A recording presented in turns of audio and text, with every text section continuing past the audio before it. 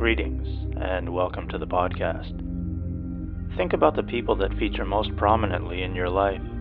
Not necessarily loved ones, just those who you spend the most time around. If each of them, in something resembling the plot of a psychological thriller, were told that they were to die in 24 hours' time, how do you imagine each of those individuals would spend their last day as creatures that breathe and feel? Someone who's been generally content with the quality of their life may just wish to spend their final hours in the presence of family at home. Another, who spends the majority of their days mired in regret, might desperately try to make peace with the fact that the hope of someday, say making amends, was always just hope in vain. We imagine, in any case, though, that all will try to make some sense of their time in the land of the living. Will try to form acceptable conclusions to the stories in their heads. We see things as totalities, not as collections of constituent parts. If this weren't the case, awareness of anything at all would be difficult, if not impossible. To say something exists is to say that you see it as a whole, as an individual unit. Several pieces of wood carved into specific shapes and joined together may make an individual table. Most of us would see it as an individual unit anyway. Kant says this is possible through synthesis. He also says that synthesis doesn't stop at awareness of the things which affect us through the senses. Context is the most important part of experience. Just having an understanding of things spatio-temporally isn't enough to motivate us. There needs to be some meaning attached to a set of spatio-temporal events for us to be stimulated to action. And meaning is exactly what we get from our minds. When someone says there's no meaning in life, they speak falsely. All experience is meaning-laden. Whether that meaning causes suffering or pleasure is a different conversation. If you go down a certain street on your commute to work or school every day, and the most remarkable thing about that street is a row of houses spanning a single block, all of which have unusual designs, you'll be stimulated by the appearance of those houses to some degree. However, if you meet someone, start dating that person, and find out that they live in one of those houses on that street, now the way you stand in relation to them is different. When you pass by on your way to work, the desire to stop and approach is stronger. Not seeing that loved one's car in the driveway and wondering where they are and what they're doing seems perfectly natural. And if, after a heated relationship that lasts several months, things end on a bad note, you'll likely find a new route to work. And it may be a long time before you go down that street again.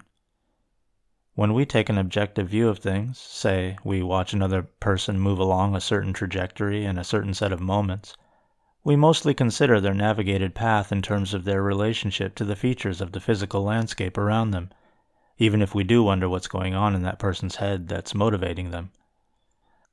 When we consider our own subjective experience, however, we're well aware that various feelings get mapped onto the physical landscape around us, and when we navigate a landscape of meaning.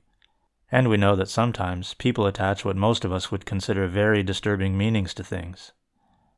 In the same way that we carve up the physical world by identifying aggregates as individual things, and seeing them as totalities, we see in a certain set of events that make up what we take to be an individual unit of experience, say a car crash or a first kiss, a collection of meanings that form an overarching one. A meaning which is a totality of meanings that collectively define a moment for us. And this is true when we think of ourselves. Each moment becomes a memory, taken in through the subjective lens of experience, and stamped with the signification created at the nexus where sensory input is synthesized with reflections of the past and speculative glimpses of the future. That long series of moments embedded in our psyches is taken by us to be a whole, a totality of perceptions, each of which, when created, as often as not, seems unconnected to the vast majority of our past perceptions. Yet somehow sensory impressions and impressions of reflection get combined into something more complex. And when they become reflections of the past, they no longer seem so unconnected from all of our other experiences, and rather they seem to be part of a larger whole, an ongoing narrative that gives us a sense of continuing personal identity. We started this conversation in episode 1. David Hume implied that this sense presents an illusion of the self, in the same way that we conflate our concepts and the actual objects of experience which give rise to those concepts. we confound our individual perceptions with our identities. Recall, Hume says, quote, "We have a distinct idea of an object that remains invariable and uninterrupted through a supposed variation of time, and this idea we call that of identity or sameness. We also have a distinct idea of several different objects existing in succession and connected together by a close relation, and this, to an accurate view, affords as perfect a notion of diversity as if there was no manner of relation among the objects. But though these two ideas of identity and a succession of related objects be in themselves perfectly distinct and even contrary, yet it is certain that in our common way of thinking they are generally confounded with each other. That action of the imagination by which we consider the uninterrupted and invariable object, and that by which we reflect on the succession of related objects, are almost the same to the feeling, nor is there much more effort of thought required in the latter case than in the former. The relation facilitates the transition of the mind from one object to another, and renders its passage as smooth as if it contemplated one continued object. This resemblance is the cause of the confusion and mistake, and makes us substitute the notion of identity instead of that of related objects." Unquote. He then says of the notion of self, quote, "But farther, what must become of all our particular perceptions upon this hypothesis? All these are different and distinguishable and separable from each other, and may be separately considered, and may exist separately, and have no deed of tiny thing to support their existence. After what manner, therefore, do they belong to self? And how are they connected with it? For my part, when I enter most intimately into what I call myself, I always stumble on some particular perception or other, of heat or cold, light or shade, love or hatred, pain or pleasure. I never can catch myself at any time without a perception. When my perceptions are removed for any time, as by sound sleep, so long am I insensible of myself, and may be truly said to not exist. And were all my perceptions removed by death, and could I neither think, nor feel, nor see, nor love, nor hate, after the dissolution of my body, I should be entirely annihilated, nor do I conceive what is farther requisite to make me a perfect nonentity. If anyone, upon serious and unprejudiced reflection, thinks he has a different notion of himself, I must confess I call reason no longer with him. All I can allow him is that he may be in the right as well as I, and that we are essentially different in this particular. He may perceive something simple and continued, which he calls himself, though I am certain there is no such principle in me." Unquote. Kant explained this conflation of individual experiences and self-identity as an imprinting. Identity gets stamped onto all experiences passing through the lens of subjectivity. In the moment, we take ourselves as being in the world and interacting with it, but in memory the world of our past perceptions seems to be a part of us, rather than being distinct from us, as it does when we're actually undergoing the experience. He says, quote, "The I think must accompany all my representations, for otherwise something would be represented in me which could not be thought. In other words, the representation would either be impossible, or at least be, in relation to me, nothing. That representation which can be given previously to all thought is called intuition. All the diversity or manifold content of intuition has, therefore, a necessary relation to the I think in the subject in which this diversity is found. But this representation, I think, is an act of spontaneity. That is to say, it cannot be regarded as belonging to mere sensibility. I call it pure apperception, in order to distinguish it from empirical or primitive apperception, because it is self-consciousness which, whilst it gives birth to the representation, I think, must necessarily be capable of accompanying all our representations.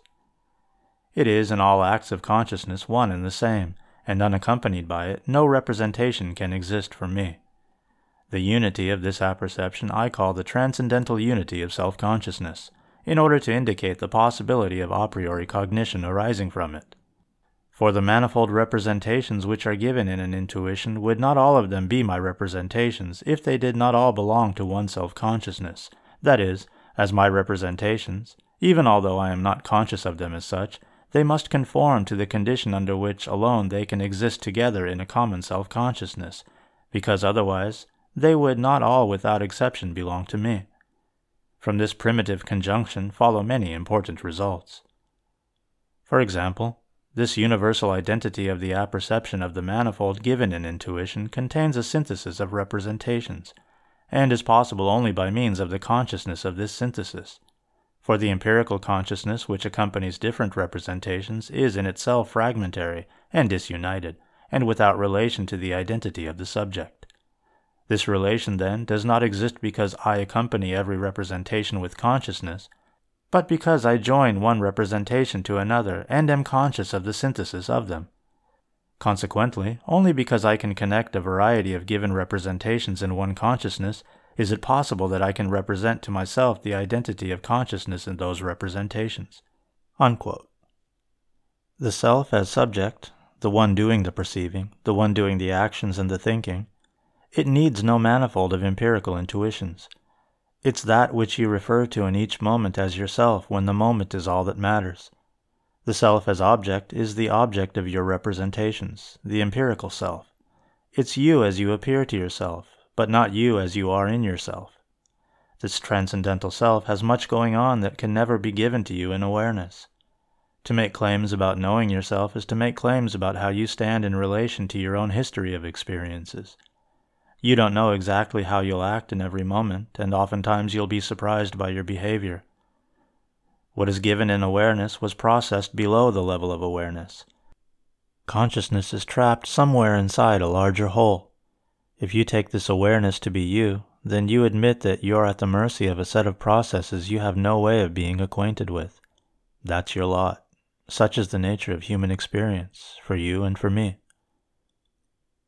Going forward, we'll certainly come back to Critique of Pure Reason when doing so is appropriate, but this episode concludes our focused journey through Kant's epic work. We haven't covered even half of it, but we've gotten the essence of Kant's epistemological thesis. I encourage you to finish the book on your own, and of course revisit it from time to time. Critique of Pure Reason is, for me, the most important work I've ever read, and until my dying day, I'll be grateful to Immanuel Kant for producing it, and to all of those who made sure that the ideas contained within it are still talked about today. Anyway, until next time, as always, thanks for listening.